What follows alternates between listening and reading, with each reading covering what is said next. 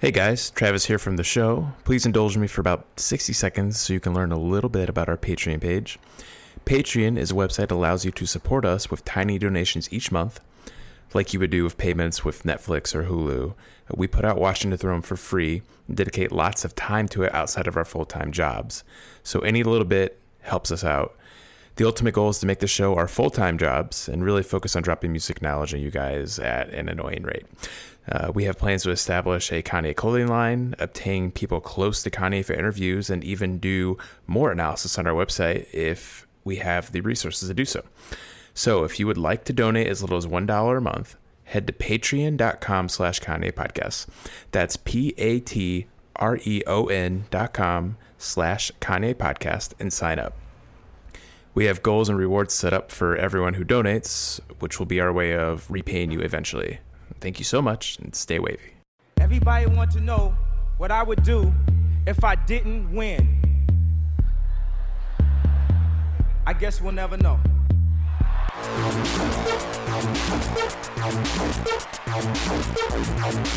So keep it love. I don't get enough of it. Jesus just rose again.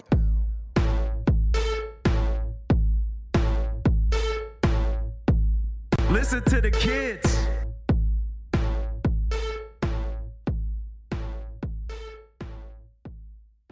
Welcome to Watching the Throne, a lyrical analysis of Kanye West. My name is Chris Lambert, and today we are doing a story with Joe Perez. Joe, why don't you introduce yourself to the listeners? Yeah, I was art director and designer at Kanye West Studio Donda for 8 years, basically right from after graduation to right after Pablo, and everything that happened in between was, I was in the right place at the right time to be able to work on all these amazing projects with Virgil and Heron and Kanye. So it's a little background. Yeah, that's definitely working in a period of on projects that really have shaped music and pop culture of today. Yeah, I mean, thinking about that, like the weight of that, I try not to. I look back at it and like, wow, I had a lot of fun. I mean, some of these projects were very painful, and it really kind of empowered me as a creative. But overall, it's just like I understand the impact that it had, but I never really outright kind of take credit for all of it. But it was fun to be a part of that moment in time.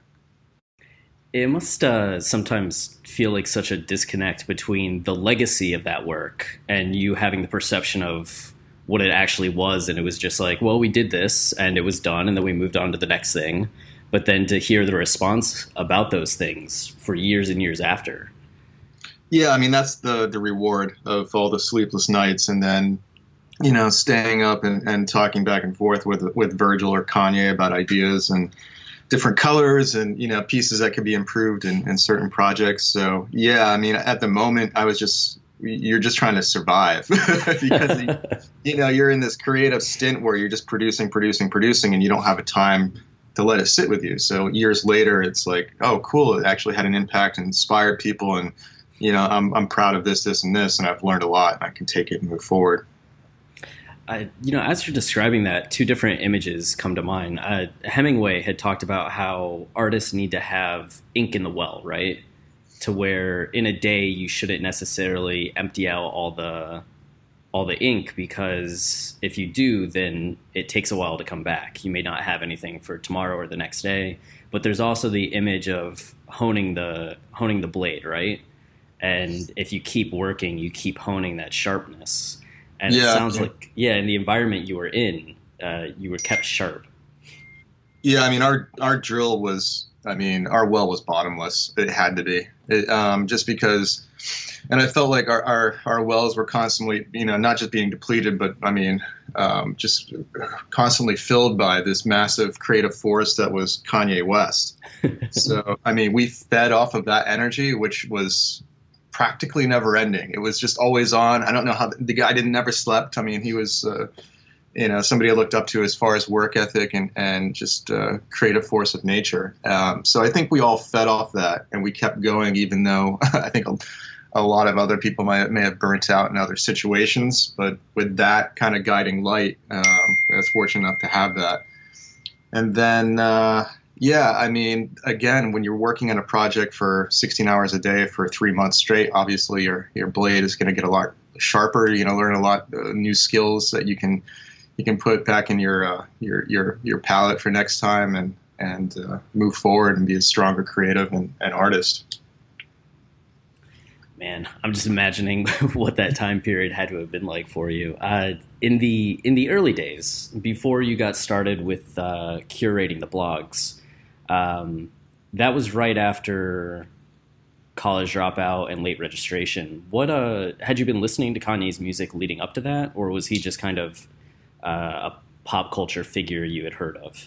Yeah, I had been listening to Ye. I mean, it was funny. I mean, there was a lot going on in my life personally, and then I moved back from Los Angeles to Rhode Island, and I listened to a lot of radio back then. I don't know why, even though I had an iPod, but like Jesus Walks was constantly on, and I pulled my car over one day, and I was just kind of in a bad place, and I was like, you know what, it'd be really, really dope to work for this guy. I don't know. I just put it out there in the universe, and what's nuts is like I didn't have any connection to him at that time, and then 3 years later, I find myself working for him, which was kind of bizarre to me. But yeah, I was a huge fan before I started working with him, and then I took control of his blog Kanye Universe City in 2008, May of 2008, and that was right after the Graduation had come out. And primarily, our mission was to, I guess, inspire and bring art and this knowledge that we both had in art school, and bring that to the masses, and kind of inspire everybody else with like the best of the best in architecture, fashion, design, music, car design, a little bit of everything. And then, he filtered everything through him, and I went out and kind of found all the material that he would post or not post. But either way, a lot came from that. I mean, he actually ended up working with some of the artists that we found, and careers I heard had been launched. So, it definitely had an impact, and people to this day just come up to me and say, hey, that blog really inspired me. So all the sleepless nights paid off, and I felt like I did my job. That's I actually interviewed a filmmaker, Fede Alvarez, who did the movie Don't Breathe and the what's the movie called? Not Dawn of the Dead, where they go to the cabin in the woods and they find the Necronomicon. Oh, the Evil Dead? Evil Dead, thank you. The Evil Dead remake. And he said that what got him noticed was a short film that he made that got onto the Kanye blog. Woo! I expect to be on his next movie set. Give me a bit part. That's right. Hit him up. Be like, Fede, guess who? Yeah. Guess who? Put me in the background somewhere. I get killed first. I'm down with that. You're like, did you see that very well-dressed man that got killed? Like, what was he wearing? No, that's sick. I mean, that means everything to me. So thanks for sharing. Yeah. I got excited because I was like, Fede, what do you think about Kanye? Have you listened to Kanye? And he's just like, no. And I was like, well, okay. But I mean, that's what I think. A few people said that to me because I just find their work and post it, and then they get all this press or all this attention or what have you, and then they'd start following for real, and then they'd realize what we were kind of doing with that moment in time, and that was like the same time that people were figuring out, I can use my Tumblr as a source of inspiration and start curating stuff. So I think he kind of led the way in that arena. Yeah, I mean, curation, especially in film, has become such a big buzzword, especially for like film streaming platforms. We need to curate content, and I'm sure it's that way in other realms of the art world, but it seems you and Kanye were ahead of the curve when it came to that. I mean, yeah, with his second blog, with the gallery blog, everything was in frames, and sometimes it'd be 100 pictures, so I'd be in Photoshop framing 100 pictures, and then obviously every piece of content he was so intensely involved in just picking and how it was stacked and with the order and each page of that gallery blog. I mean, that was kind of like the baby for a while of just what inspired him and him sharing that with the rest of the world. So I think that blog was like very, very important for his next step to evolution.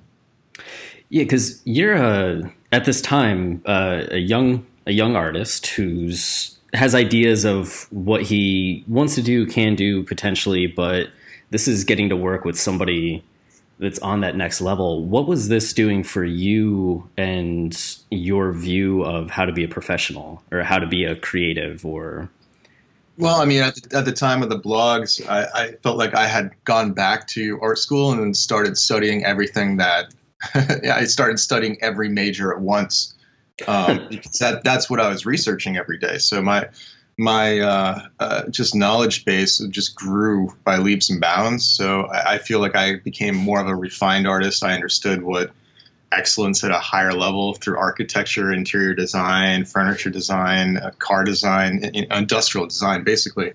So I took all this knowledge and it really influenced like my output as an artist, as a commercial designer. And if I hadn't had that background with the blogs, I would have been a completely different artist, I think, just because, I mean, you can say you do research every day, but when something forces you to look at thousands of images on a daily basis of the best, then it starts to definitely have an impact on you, just on a really like basic level. Well, and it sounds like, too, it wasn't just you having to gather, right? It's not like you just, hey, I have this, but you had to have reasons behind things. You had to have your own thoughts formulated. You had to have conversation. Had I not gone to a design school or, a great design school like Art Center in Pasadena, like, I mean, I wouldn't even have the background to understand what good design is. And my father was an industrial designer. My mother was a sculptor. So, I mean, I grew up within a creative world. So it's just, I had that background to go out and be able to search stuff and understand, like, that's amazing. This is avant-garde. Like, this needs to be on the blog. People need to see this. So obviously you need to have an eye coming into this, or you just wouldn't have, lasted within this realm too long. And before me, I know, there were a few other bloggers and they did all right, but you really needed somebody that understood what good design was. So, I mean, I think we both lucked out. Yeah, you found each other, right place, right time. Do you feel that those, because as much as that was going to school for you, it seems like it was probably a very, and broadening is not a word, but like broadening experience for Kanye as an artist as well. Do you think that went on to shape his albums that followed? I mean, I'm pretty sure it influenced all of us within the camp. I mean, it was talked about a lot, and a lot of the references that we found went into references for the projects themselves. And I mean, off the screen of the blog, I mean, I was going to the RISD library every day here on the East Coast in Rhode Island and pulling references that we didn't use on the blog. So it kind of just, it went from blogging and then my role went into more research for the projects, just because I was able to acquire so many reference images in such a short amount of time. I mean, it was like, who else would be doing the majority of the research that would have access to one of the largest art libraries in the East Coast? So that just made sense as a progression for me. So at the same time I was blogging, I was doing other scans and reference pulls for Kanye. But yeah, I mean, it obviously impacted all of us from a tastemaker level, for sure. I feel like it's almost Brad Pitt and Edward Norton before Fight Club and post Fight Club, where they just have like a different view of the world at large as they're walking around. Yeah, it's kind of like that. It's like you wake. It's like that movie with Bradley Cooper. What's it?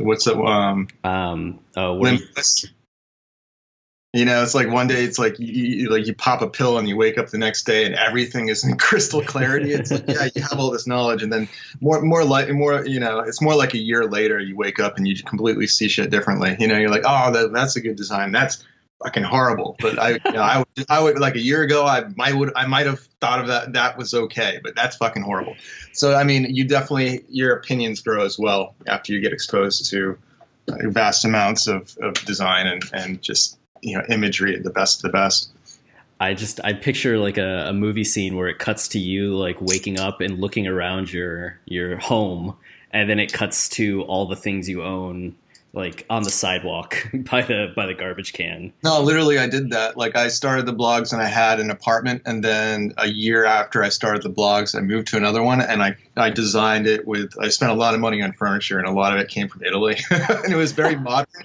So I completely redesigned my interior of my apartment, and it was like this modern, like, it was just amazing. It was all white. was like in the back of your head, or you're kind of like, I need to have an apartment that if Kanye comes and visits, he's going to be like, this is a good apartment. Yeah, I mean, I just knew what great interior design was, and I knew all the designers of furniture, and I was just like, okay, I'm going to go to ylighting.com and buy this like Mobius like weird light that's going to like be in this corner of my room, and that will fit with everything.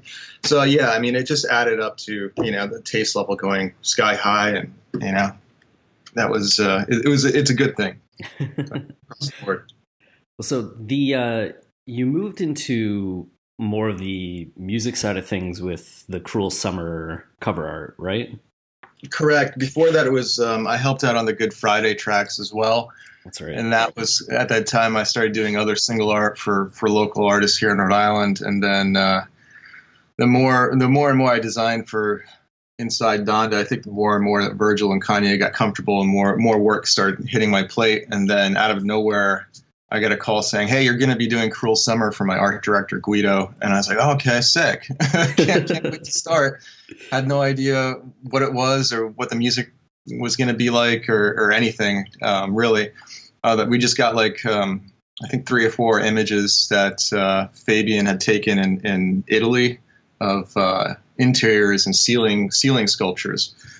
So that was a directive, you know, so that we started playing around with these images, and, 200 covers later, we had a cover, but it took that many to figure out, you know, what I guess was speaking to Kanye and inspiring him at the time. And then I heard from read in an interview later that he actually referenced the cover art that, you know, and built some of the songs from the inspiration of the cover art, which is awesome because that's kind of a reversal.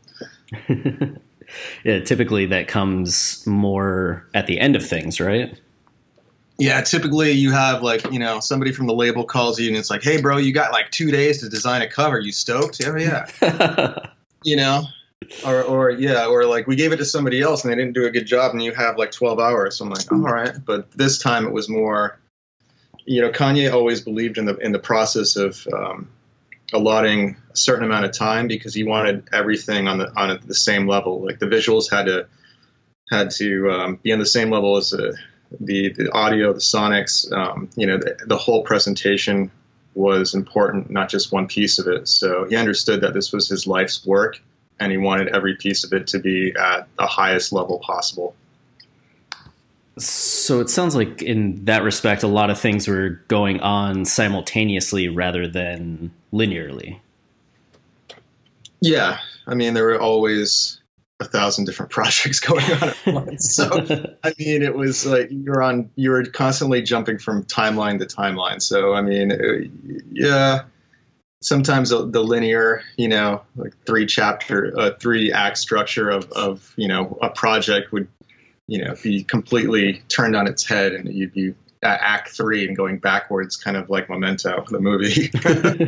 You're trying to figure it out as you go. You're like, what's going on? I can understand how logistically that might be less, like someone might argue that's less efficient or crazier, more burdensome. But when it comes to inspiring and they're unity, probably in advertising. Honestly, whoever says that's in advertising, because I mean that's when you get to that's more commercial. I mean, when you're dealing with a true artist and you know the way they operate, I mean you're dealing with their process, their time, you know, how they're dealing with a project, and it's just you have to treat every piece of art as a special moment in time, and regardless of the processes, you just have to go with it. And honestly, if it feels like it's backwards, you might learn something new. You may learn how to read the alphabet in reverse, and then that way it's just like it creates a stronger process from when you go back and you do have more of a linear structure. Like, oh, this is going to be easy, you know. But I think that keeps a project fresh and always waking up with new challenges every day. I mean, that's what makes a job fun and not stale and different from any other corporate desk job that one might get as a commercial artist. That actually resonates. There's a book called The Talent Code that looks at the neuroscience behind acquiring skill. And they talk about that musicians that chop up sheet music and pull from the hats and just play randomly end up learning the actual piece much better than somebody that just tries playing it linearly. Yeah, absolutely. I mean, that's how I felt. I mean, I got to a certain point after working on so many album covers where it didn't matter what piece we were working on and what part, if it was the interior first versus the cover, it's just, we had an overall vision. And I think by the 3 years in, around like 2014, 15, I could do a project backwards or forwards. It didn't matter. It's very much like shooting a film. It's just like most films are shot out of sequence, just based on location or days or what have you. So my background is film, so and editing. So from that regard, I felt, again, it's like I took what I learned at school and kind of brought it forward and understood that this was just a bigger, narrative. Didn't matter if I was creating graphics or art for an album. It's still a small piece of representing a larger story. So I felt like I could kind of work in anything at any time. It just, working with Kanye and his process was, momentous as far as just learning and very challenging. But that's what it should be. I mean, nothing should be easy, especially if you're creating art, because easy in the fact that you should always be striving to learn something about yourself every time you create. Yeah, if you're not, that would be scary, right? Well, you'd just be a robot and you'd be making pretty art, and there's a lot of people out there that do that. Yeah. Well, the Good Fridays, you did the single art, that black and red. Correct. Yeah. I worked on that with Virgil. That was, that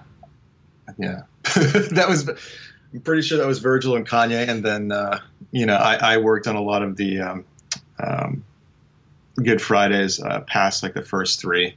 And then we worked on, like New God Flow and, Mercy. And then that went into Cruel Summer. Most Kanye fans that I talk to, and a lot of the stories that we've done, the Good Fridays comes up a lot as just a time period with a lot of Kanye fans where they look back on so fondly.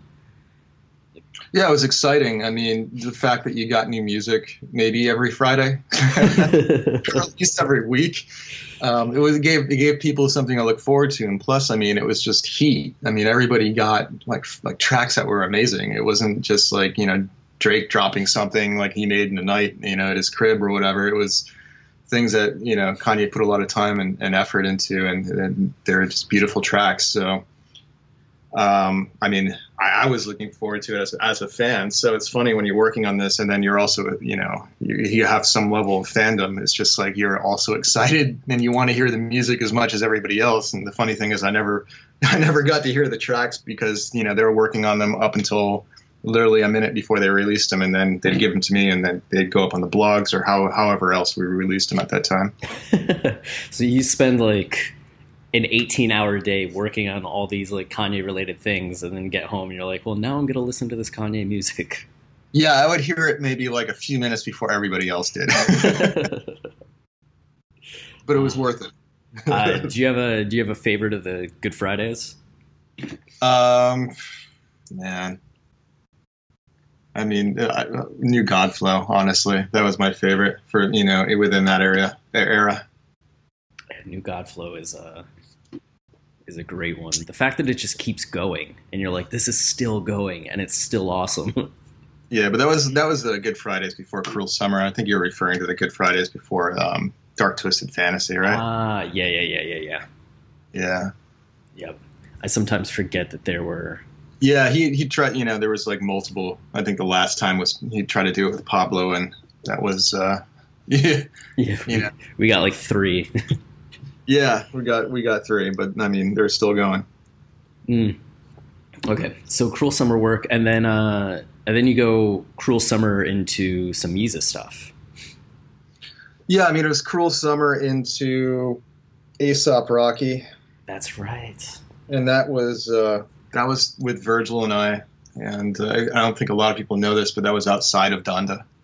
Mm. So that was actually not a Donda project. And yeah, Virgil hit me up and asked me to art direct and design Rocky's kind of debut cover there with him on a label. And yeah, I mean, luckily we had as much time that we did on Cruel Summer. We had 3 months on Cruel Summer and 2 months on A$AP Rocky. So with that amount of time, you could really produce a lot of art and flush out concepts to the fullest extent. And that's why the packaging on that album it's like one of my favorites, because I had all this time where I could just, let loose. And I'm like, all right, I'm going to make this look like a real FBI, CIA, redacted document, and do something a lot of like really fun with it. But yeah, I mean, that was a great project, and that lasted for another 2 months. And I felt like we went right from that into doing a BAPE collab with Donda for their 20th anniversary, and then we did Lil Wayne. When you were going into these other projects, did it feel like kind of like going from a dream state to kind of like working on something else and being like, oh, I know Kung Fu, like that kind of just very empowering? There's definitely, I mean, after each project, there was a period of depression, which I wasn't ready for, especially after Cruel Summer, because you were on such a high of every day waking up at like 9 and then maybe not even sleeping that night, and then working 24 hours or whatever, like 16 hours a day. And then after it ended, you were just like, what's next? Like, what am I doing? Like, I'm doing nothing right now. And then you're I don't know, whatever happened, it's like you go into this like postpartum depression where it's like you want to keep working, but you're just on break, and you're like, you feel so down. It was really hard to explain, and I never experienced anything like that before. So a lot of these projects, after they ended, it kind of like you go through a down period, and before you go back up and you get on another project. But after Cruel Summer, that didn't really happen too many times, because there were no down periods. It was mostly project after project, and multiple projects at once. So it was like, yeah, it was Lil Wayne, and then I think the Good Music website went up at that time, and then 2 Chainz album, and then it was Yeezus. Man. Or like Yeezus was around the same time as like Lil Wayne, like right after Lil Wayne. And so what was it like for you, having worked so much with Kanye and then doing those other projects and then coming back to more of a Kanye project? Did it feel different for you as an artist? Did it feel no different? No different. I mean, I was working with, like the A$AP Rocky, I was working with Virgil, so it literally felt like I didn't miss a step at all, because we had this rapport and we understood each other and creatively. So I was able to get inside his mind and execute exactly what he wanted based off our conversations. So yeah, not a step off, but I mean, that was one of the only few outside projects I had time to work on. And then the next like 5 years after that was just all Donda. So until we got to like Nicki's Pink Print. Yeah. Ooh. But okay. But yeah, I mean, if you want to talk about Yeezus. Yeah, please. We're big Yeezus advocates. Like, we're currently writing a Yeezus book and talk about Yeezus a lot. So all Yeezus info that you want to drop, we're keen to hear. Well, I mean, it was a process. Like, I mean, I think we started with a process, and we had a lot of, as you can see, the first cover hit the internet, and it had, I think, a George Condo sculpture on it, and had the red tape that wasn't the final red tape. So, I mean, again, it was just 1,000 iterations and covers to get up to that point where it made sense that it mirrored what the visuals, I mean, what the audio was, which were really stripped down, kind of raw songs. So the same approach was taken with the album. It's like what's everything that people take for granted, and what's the base structure of any album release, and that's the packaging. So after a while, I think the process went where it just like got stripped down, and it was really kind of like this raw moment in time. And the music itself was very abrasive. So, I mean, I think when people saw the album, the funniest story I have is when I went to Target to I always went to Target every time there was an album release. I bought it, and there was these 2 Target employees standing in front of this rack of just like Yeezus albums right out front because it just come out. And one girl goes to the guy. She's like, "What is that? Did somebody forget the art in the album?" And the guy's like, "Nah, it's Kanye's new album." She's like, "Man, I wouldn't pay for that. I feel like because there's no art on it." And then I'm literally standing behind him. I'm like, "Hey, I worked on that." And they looked at it's like I go up and I grab like 4 of them. I'm like, "I'm buying 4." So I think, yeah, I mean, conceptually, it's such a conceptual album, and I think a lot of people looked at it in so many different ways, and I know a lot of people have a love-hate relationship with the album. Like, it's my favorite Kanye album, like that, and then Dark Twisted Fantasy is right underneath. But I think Yeezus was more than 5 years ahead of its time, and I think people will appreciate it in the decades to come as probably one of the classic albums that, you know, here comes his genius, and he's going to set the bar so high that people don't understand what he's doing. It's you know, we started the podcast 2.5 years ago, and I think in that time that we've been more and more active with, you know, Kanye community, Kanye fans, we've definitely started to see that turn happen with the appreciation of Yeezus. Yeah, and it's kind of like I remember seeing Virgil speak at RISD, and I mean, it was also him and Ye working on this cover or the packaging as well. And, you know, it felt like, what do you do after that? Where you don't have, you know, you've stripped everything down, you've taken off everything from the cover. And it's just like, it felt so pristine and beautiful and like the perfect, you know, concept for the album. And it's like, what do you do next? It's like really the question, because that's like almost, it feels like the pinnacle of like, this is clean design. Like, this is what Donda was striving for all along, and here we are. And so, what's the next step after that? I think, you know, it took us all going into the tank, and I think taking some time to figure out what the next move was. And that next move ended up being Pablo. Yeah, it was. I mean, there was a lot that came out before that. I mean, it was. Yeah, I mean, his song with Rihanna and Paul McCartney and 4 or 5, yeah. You know, and then, you know, Only One, which was a beautiful song. Still will randomly make me cry. Yeah, I mean, I think that's one of his great songs. So I think it was like Little Pieces, and then he was featured on You Mad. But yeah, I mean, he was pretty busy within that time period leading up to Pablo. But yeah, I feel like culture had shifted so much from even Yeezus into what Pablo was. So I think it was more about, I guess, realigning oneself with what was happening in culture, and then, you know, coming out with an album that reflected that. So, did you find yourself yearning for the library of just like, I need to go and get photos? But I guess if you're looking at like current culture, you're not going to the library at that point. You're going Instagram, you're going Snapchat, you're going out on the sidewalk.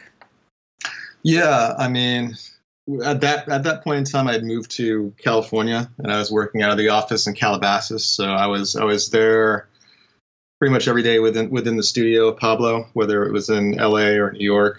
And yeah, it was definitely more influenced by what was going on the street, and how other people were releasing music, and like what's the next kind of wave of having people involved in the process. So I think what you saw there, which was kind of like nobody else had done up until that point, and again, like a genius comes out, is just he basically created an album in real time in front of everybody. It's like he put it out, it wasn't done, updated it, you know, he made it better, and it was constantly evolving, even though it had already been out. So I mean, really, it's kind of like it's kind of the next step, because things are moving so quickly and people are so content driven and hungry. It's like, you know, why not release something while it's a work in progress, and you're kind of giving somebody partial ownership because they get to see the process of you working and updating something at the same time. So it's kind of like a window into the creative process, which I thought was really, I hadn't seen it, you know, done at that level.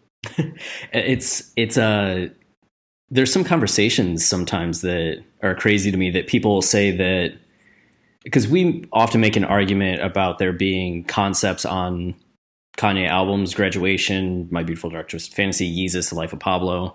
And there are people that, in talking about The Life of Pablo, say that the pre-release stuff, like seeing the changing track list, is evidence that there's no like structure behind The Life of Pablo.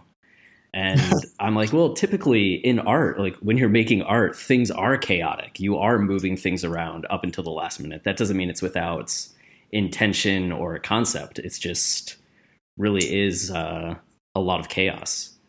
Yeah, I mean, just as a person, as an artist, I mean, you're constantly evolving. You're going to be working differently at the age of 20 than you are at the age of 30 and the age of 40. I mean, it's just every time, you know, I can only speak from my own experience, but I can only imagine, like, you can only go in and cut songs so many ways before it gets boring. So, I mean, the idea of this process always evolving and changing and throwing new challenges even in front of yourself just for the sake of creating good art, I think that's what a lot of people saw. You know, I think that this was a new process of doing things. And I think that this culture of content hungry, you know, now, I need this new track. When is it dropping? Like, culture is pushing art and music to a level where, you know, people are releasing stuff before it's finished and letting people know it's like, oh, it's going to be evolving, or you can experience this, or, you know, we're going to do a pop-up shop and actually create stuff like what Virgil's doing now with the campus. You know, it's more about the viewing of the creation of it rather than a final product. So, I mean, to get back to the original question, it's just like, yeah, was there a set process and structure to it? It's just like, I think the idea of structure is being rethought right now. And I think, you know, how we live and how we consume products and music and entertainment, that all has an influence in what's going on with the restructuring. So, I mean, I would argue against that in that way. I think the new structure is kind of unstructured. And I think great art can come from that. And I think it's been very rigid in the past. And I think we're rethinking that now. And honestly, I see that conversation happening in tech and in our education system. It's just like everything is being rethought. It's like, I mean, even with tech and autonomous, everything taking over in about 15 years, like, education's gonna have to change and be restructured, or everything's gonna fall apart, because we're basically still educating kids to work in the Industrial Revolution, and here it is, like, you know, 2018. Right. Here's how you balance a checkbook, and you're like, what? Yeah, exactly. So yeah, my argument's always against that. I think there is structure within chaos when you're a creative. Yeah, because it's finding the thing that you're searching for, but that doesn't mean you don't have anything that you're kind of searching for. Correct. I mean, you can, like myself, like I can wake up every day and I can be really inspired to sit down and do work. And then other days I don't want to go for a walk and not see my computer for a week. So it's the same way when you're creating an album. You know, some days you're in there and you're creating, you love it and you feel it and you have all these ideas. And, you know, some days you're just burnt and, you know, you need a little bit of a break, and you're still forcing yourself to do work. So, I mean, I think the structure should be a lot more free flowing now. And I think it should be opened up with like an open platform for everybody else, so they can, again, have ownership over this creation, because now it's like, I mean, physical packaging is pretty much disappeared. So there's so many gaps now. So it's like, what can fans or music listeners, you know, grab a hold of? It's like, yeah, merch. And then also it'd be nice to be involved with this creative process, so I feel closer to my favorite artists. Yeah, that Notepad, when all the Notepad stuff was dropping, that seemed like a good tease of what the album would end up being and doing, in terms of having this evolution and the fans getting to be part of it and speculate on it and be swept up in it. Yeah, I mean, the Notepad was just again, it's like I think it was a happy mistake. Everybody came in and signed this Notepad, and by the end, it was like this graffiti wall, you know. And then at some point, it disappeared, and I think they found it. But the fact that it disappeared for a minute, luckily we all got pictures of it, including myself. But yeah, I mean, that kind of just is like a nice little tease and preview of just like who's going to be on this, and we turned that into merch, which I thought was a brilliant idea. Yeah. And I see other people stealing that idea, and I see it being reused with other people cutting their albums now, which is kind of fun. It's definitely so much of the things that have gone into Kanye albums have gone on to, and not be repeated necessarily by Kanye, but then go out and have like impact on the world. Yeah, like 100%.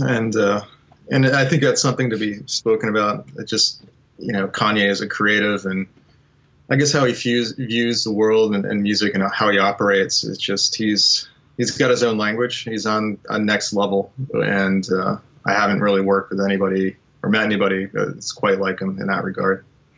Yeah, did you have kind of this notion that like, oh, this must be what everybody's like, and then you go out and work on other things, and you're like, oh no.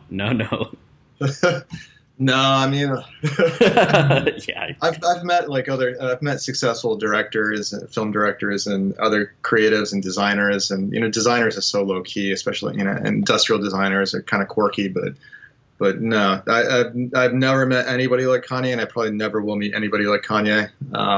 Yeah, he's just operating on so many levels at once. I mean, I can only imagine if I was him, I would be bored with everybody around me because he's so far, thinking, and I can only imagine how frustrated he must be talking about his ideas, and if people don't get him. I remember watching an interview that he did, and this guy says to him like, "You view yourself as an artist," and kind of stops and is like, "What? Like, I am an artist. Do you not view me as an artist?" And the guy's like, "Oh my God, I'm so sorry." Yeah, I mean, he's very in the moment. He listens to everything that comes out of one's mouth. So if it's not in line, or somebody's not really thinking about what they're saying, he definitely catches it instantly, even though it seems like he's not listening or paying it. He's on it, So a conversation to Kanye is everything. Yeah. You mentioned merch. It seems that with the Yeezus tour and then with the Life of Pablo tour, there was an insane escalation in how much people wanted merch and were engaging with that part of the tour and that part of the fandom. Is that something that stood out to you at the time? Is that something that surprised you, or how were you feeling about that? And there was a huge explosion. I mean, it started with Supreme, and I mean, streetwear had, that had always been building up and bubbling to a crescendo point where, kids were standing in line and on Fairfax and Los Angeles and across the world. But, you have people like Jerry Lorenzo, and myself, more Jerry because he's got a larger name with Fear of God, designing, working on Yeezus merch and other Kanye merch. And then you have Virgil with Off-White doing the same thing, and their brands, reaching this fever pitch. So I felt like at the Yeezus point, we kind of had this language going where merch was just as important as everything else, and physical albums were fading away. So it was really this tangible product that fans could get their hands on and, say, I represent this artist inspires me, I'm going to wear their t-shirt, it means something special to me. So I think all those, points coming in, and then Kanye, obviously, starting to launch Yeezy and always being a fashion icon himself. It's like all basically made a perfect storm of all these different people within fashion, streetwear coming together. And then, after that, Pablo exploded, and also the fact it was such a smart move for merch, because it was basically a meme that anybody could take and rip off. And I've had people tell me like, oh yeah, I met one guy and he's like, yeah, I made this rip off of the Pablo merch for LeBron, like how you guys did for Kobe, and I think he made like $100,000 or something. something nuts, I was like, oh my God. So, everybody, I had students from Yale, Connecticut that were like, oh yeah, we used that, that style and that font for our team, whatever t-shirt, so everybody was making rip-offs and putting their own meanings within that. And it's funny because the creator of that, like Kelly DeWitt, that was his original intent. He had this tombstone style that you could, put phrases and meanings into. And he was kind of a master wordsmith in that regard.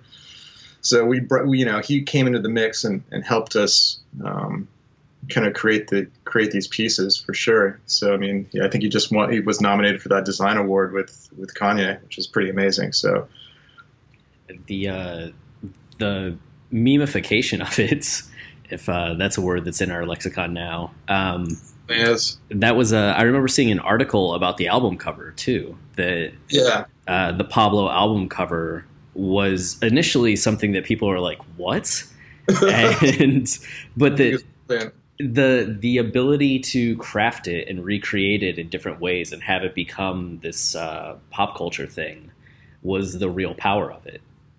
Yeah, and it really related to everybody. I mean, the question it asked was which one, and it's like I was in the studio during the session where he wrote the line "I feel like Pablo," and that kind of was such a huge spark. And it was, everybody understood that this was a moment where it was going to evolve, and it eventually became the name of the album, and became, I feel like Pablo on the merch and everything like that. And it was just, everybody was cracking up, and it had such a good response. And then he asked the question. He's like, "That's perfect, because it's like, which one are you, Escobar or are you Picasso?" And it's just like, I'm both. And it's yes, you are both. But I mean, everybody has a little bit of Escobar and everybody has a little bit of Picasso. We're all artists, and at the same time, we're all hustling and and doing human shit, which isn't sometimes the best. So it's almost like, you have the angel, the devil on your shoulder, but we have them both. So I think it's a brilliant cover asking that question in that regard. But yeah, it's also a meme. I mean, you could put so many different things in there, that pertain to you in your life, and make it more personal. And I think there was a few meme generators where they wiped all the text, and you can input your own text and save it out and shit like that. So when we saw that, it was, it's always a nice feeling. There was just a food place, Lord of the Fries, that used it in their promotional material. So they have a bunch of potatoes in one picture and then a bunch of French fries in the other. And it's like, which one? Oh, my God. Yeah, I mean, it's like got milk, It's a phrase that you can throw it anywhere and it makes sense. However you want to sell things or just like things, which one? Which one? It's like face smash. Which one? Click. So of the 8 years of working on things in that arena of Kanye, which one has always stuck out to you as your favorite? I mean, I keep going back to Cruel Summer, I think, in every interview. And I think it's been enough time where I've digested that project, I say, longer than the other ones. So I keep going back to that because it was such a learning experience, as far as just how much time I put into a project. And I realized how far I could push myself physically. Of course, I'm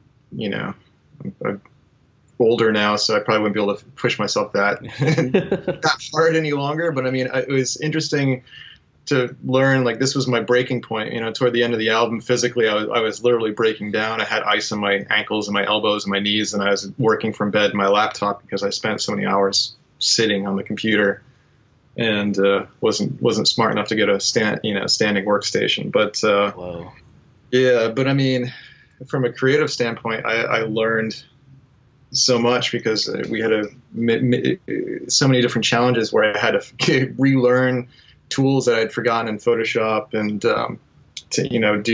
I think I worked on like 10 tutorials to figure out how to make things look like they're made out of stone. And so I keep going back to that, where it was such a learning process about how I create and what my breaking points are, and learning on top of that. So that was just kind of like a magical experience for me, and very euphoric when I look back. And it's just, like, okay, this is what I'm made out of. And after that, I felt like I could pretty much accomplish or do anything. I guess before that, I felt I think an artist always has a sense, a little bit of insecurity. You can't and call yourself an artist. You're always afraid to put work out there and have people judge it or what have you. And with that, I just felt like it built a lot of confidence that, it doesn't matter what's thrown at me. I could do it. Yeah, I've been through the fire. Yeah, it's just like the disaster artist. I don't care. I'll do it.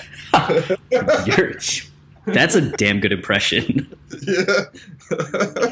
I saw Tommy here in Austin and at a screening of The Room. Oh my and God. He let people line up and do a Q&A before. Yeah. And you just got to ask one question. So I went down and I was like, "Hey, Tommy, he's like, what's your name?" I was like, "Chris." He's like, Chris. And I was like, what is that like? Is that a bad name? So I was like, who would you rather go on a date with, John Travolta or Nick Cage? Oh my God. And he was just like, neither. Next. Oh my God. I think getting back to Tommy, and then insecurity. It's just like the insecurity of failure. I mean, you look at somebody like Tommy Wiseau. It's like he failed at a level that none of us will probably ever fail, but he turned it into this gold. So really, failure is it's a state of mind, and really it's more about what you take out of it and learn. And a failure is just, I don't know, it's just a word. I don't believe in failure. It's just a success that nobody else sees. Because it helps you in the long run. Hell yeah. Well, and like the work that you've done since Cruel Summer, I always love the A$AP Rocky cover, like the Pink Print cover. I still randomly stare at. I don't listen to the album a lot, but the cover art, whenever I see it, I just kind of stare at it for little bits of time. Yeah, thanks. I mean, that was done. I worked with a great team, and Jenna Marsh, who was the art director on that cover, did an amazing job with the photography, and we literally got a call from management saying that you have 24 hours to create a cover for Nikki, and we had other options by other people, and they didn't work out, and we want to see what you can do. So yeah, we literally rented camera equipment, shot it, and put it together in a day. And it was definitely things I would change because I wish I had more time. But overall, really happy with the result. And it's in Billboard's top 50 album covers of all time, in the lineup next to Watch the Throne and Abbey Road and Dark Side of the Moon. So whatever we did, it worked. It did. It was more about creating this icon and logo for who Nikki was in this moment. And I had been following her up until this point, and I got a lot of great info from her team of what this album meant and this moment that she was leading up to and creating. So I think we took all this information and we made, a logo and a stamp for her that's very iconic, that she was able to put on, drum sets or any other product that translate. And when you saw it, you understood it was her and only her. I like that. I like that a lot. It makes me think too, you probably have such an interesting view on a lot of these artists that are now part of the mainstream, because just hearing their names back in the early days or hearing their music back in a time when they weren't necessarily who they are today. Yeah, I mean, I was following Nikki ever since the Monster track. I just I knew in my heart, I'm like, going to be huge. She's a performer. She's a powerhouse. She's got a lot to say, and she's going to be a staple. So I mean, I've seen artists come and rise up, and I understand for the reasons. The same with Travis Scott. I got to meet him, and I knew he was within the circle of good since he was 19, and when he was working on Owl Pharaoh and that projects, and I got to work with him back then as well. So I mean, there's a lot of people I've seen kind of rise up, and again, it's because they're not only great musicians, they're great performers. They have that thing that you can instantly. You meet them and you're like, all right, you're a star. It's huge. And it's kind of like what my old assistant Brian Rivera. You know, he was fortunate enough to link up with Post Malone before he was signed by a major label. Just he was able to see it and be like, "Yep, this guy." Yeah, I mean, you know, you hear it and you see it, and you take a risk, and sometimes the risk pays off when you attach yourself to somebody. So I get a lot of emails from young designers that want to work in music, and the first thing I tell them, it's a hard gig. The second time, just to make a living, and then the second thing I tell them, it's like, well, you should team up with somebody you really believe in, that you think is gonna break out, that has that ability, that special it factor.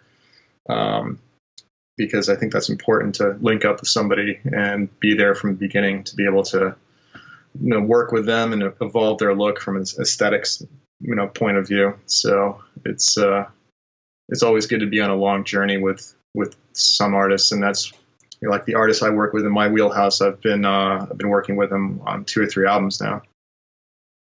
Well, that's cool to get to see too, because it's not just that one and done onto the next one where it becomes very robotic, right? It's something where like you get to build and develop and really soak in that mindset.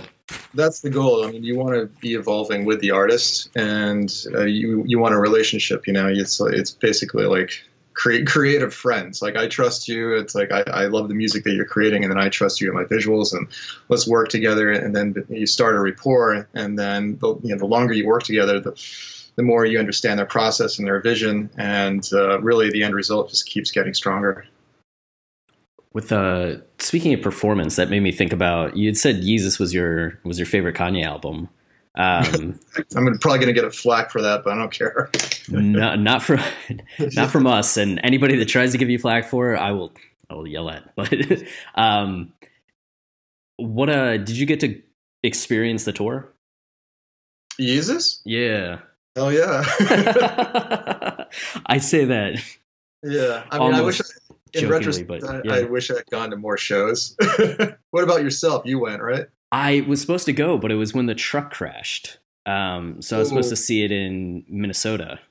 Oh, I remember that. Damn. And never got to go. Oh man, I'm sorry. Yeah, I'm always very curious about perspectives. Yeah, please regale me. No, I saw it 3 times, and I wish I saw it. 7, honestly.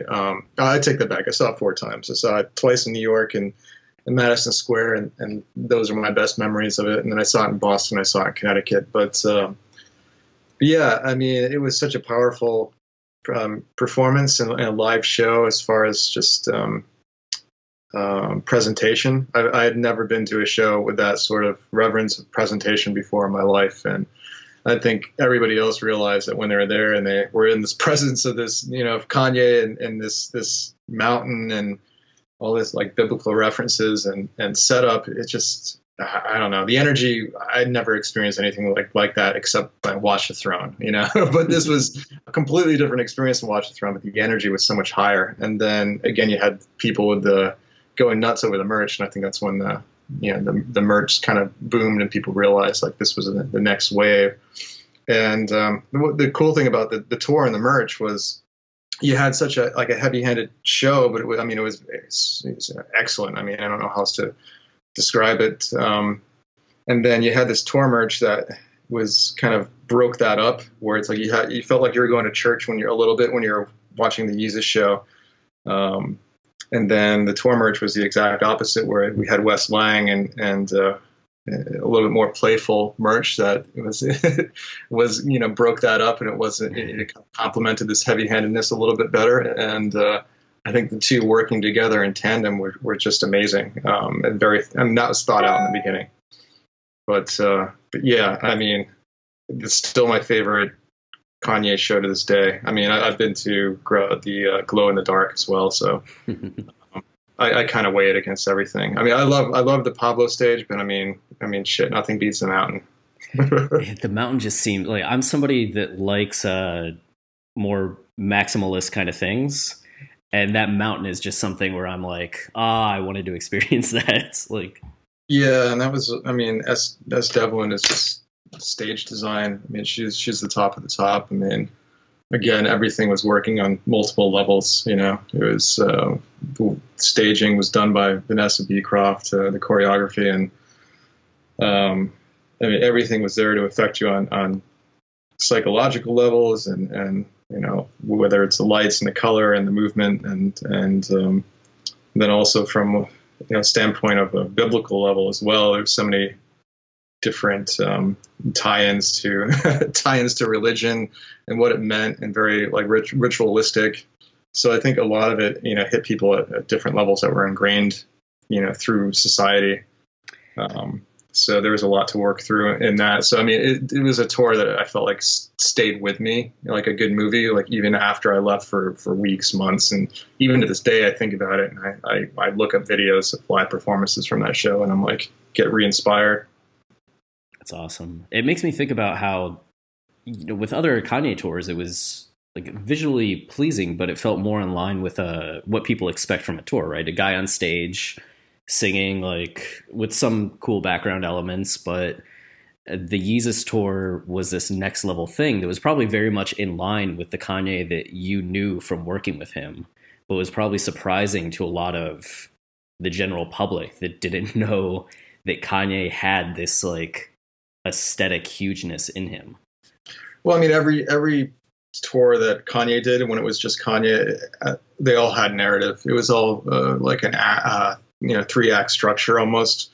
It was like going to see an opera. That's what it felt like. Even with Glow in the Dark, I mean, he was talking to his computer on his spaceship, so it was this whole storyline and narrative throughohout that, and the same is true with the Yeezus tour. I mean, it definitely felt like you were reading through, like, Old Testament, New Testament. There's certain moments where it's like, he's like Dante, he's going down into the Inferno, and here he is at the top of the mountain. It's like, and then, moments of reflection, and, moments of,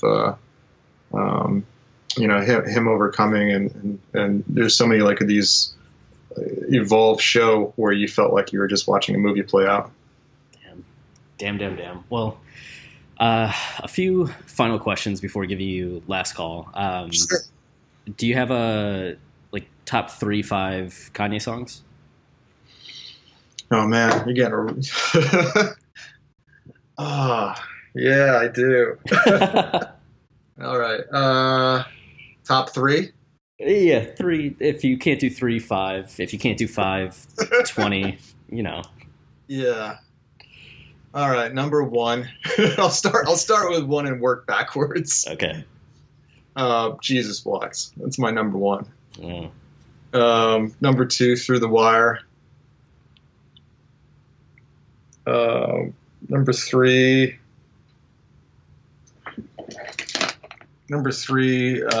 Black Skinhead. Number 4, Lost in the World. Number 5, Welcome to Heartbreak. Ooh, that's a well-rounded 5. Yeah, you get the inspirational yay, you get the political yay, you get the emotional yay. Yeah, I mean, Welcome to Heartbreak is, I mean, that's one of my favorite songs. I actually find myself going back to that track more than all the others, because I just think the whole album 808s is underrated, and then especially seeing it performed live in more of a narrative setting where it feels like an opera. At the Hollywood Bowl, you understood like the importance of how all the songs were connected, and the through lines and what it meant to him at the time. And I think that was lost just because of all the shit that was going on in the media, and his tour got canceled, and he didn't have a chance to really perform that album in its entirety. It would have been a thing of beauty. Yeah. Fuck. Okay. And then what was the other? I don't know. Usually it's like favorite album, but you already said Yeezus. So I guess then it's just time for the last call. You just have as much time as you want to just say whatever else you want. Yeah, I mean, I guess looking back in retrospect, I mean, it was all an amazing experience, and it still feels like yesterday just because of everything that had happened within that time period. I feel like it was within 8 years, it was a full 2 lifetimes condensed. I don't know how else to explain it. Just with that moment in time and being a part of culture, I think it throws you into this fast track of a creative thought that I think being outside of that looking in, it's just I mean, as a creative, again, it's like I'm trying to speak to all the young designers out there. I mean, if your passions are really in music and entertainment, then throwing yourself 100% into that world and working with artists, or reaching out to artists and being able to work with them in that arena to be a part of culture and kind of move the ball forward. It's no other experience really like it, and I still feel blessed to this day to have been a part of that. And I don't feel like I've ever really been able to thank Kanye enough. So I'd love to. Next time I see him, hopefully it'll be soon. Definitely thank him in person. But I think a lot of people have a lot of mixed emotions about, I guess, who he is personally. But you gotta take that out of the equation and kind of look at the work and the overall impact. And most creatives and that have been working at that level throughout history, I mean, they've always been considered a little eccentric, I guess, to put it nicely. And I don't see how you can have one without the other. I mean, that's what makes somebody special and is able to have a unique voice that inspires and changes the way we all perceive what we think reality is, or what could be done, or how we can express art and visuals and audio and music.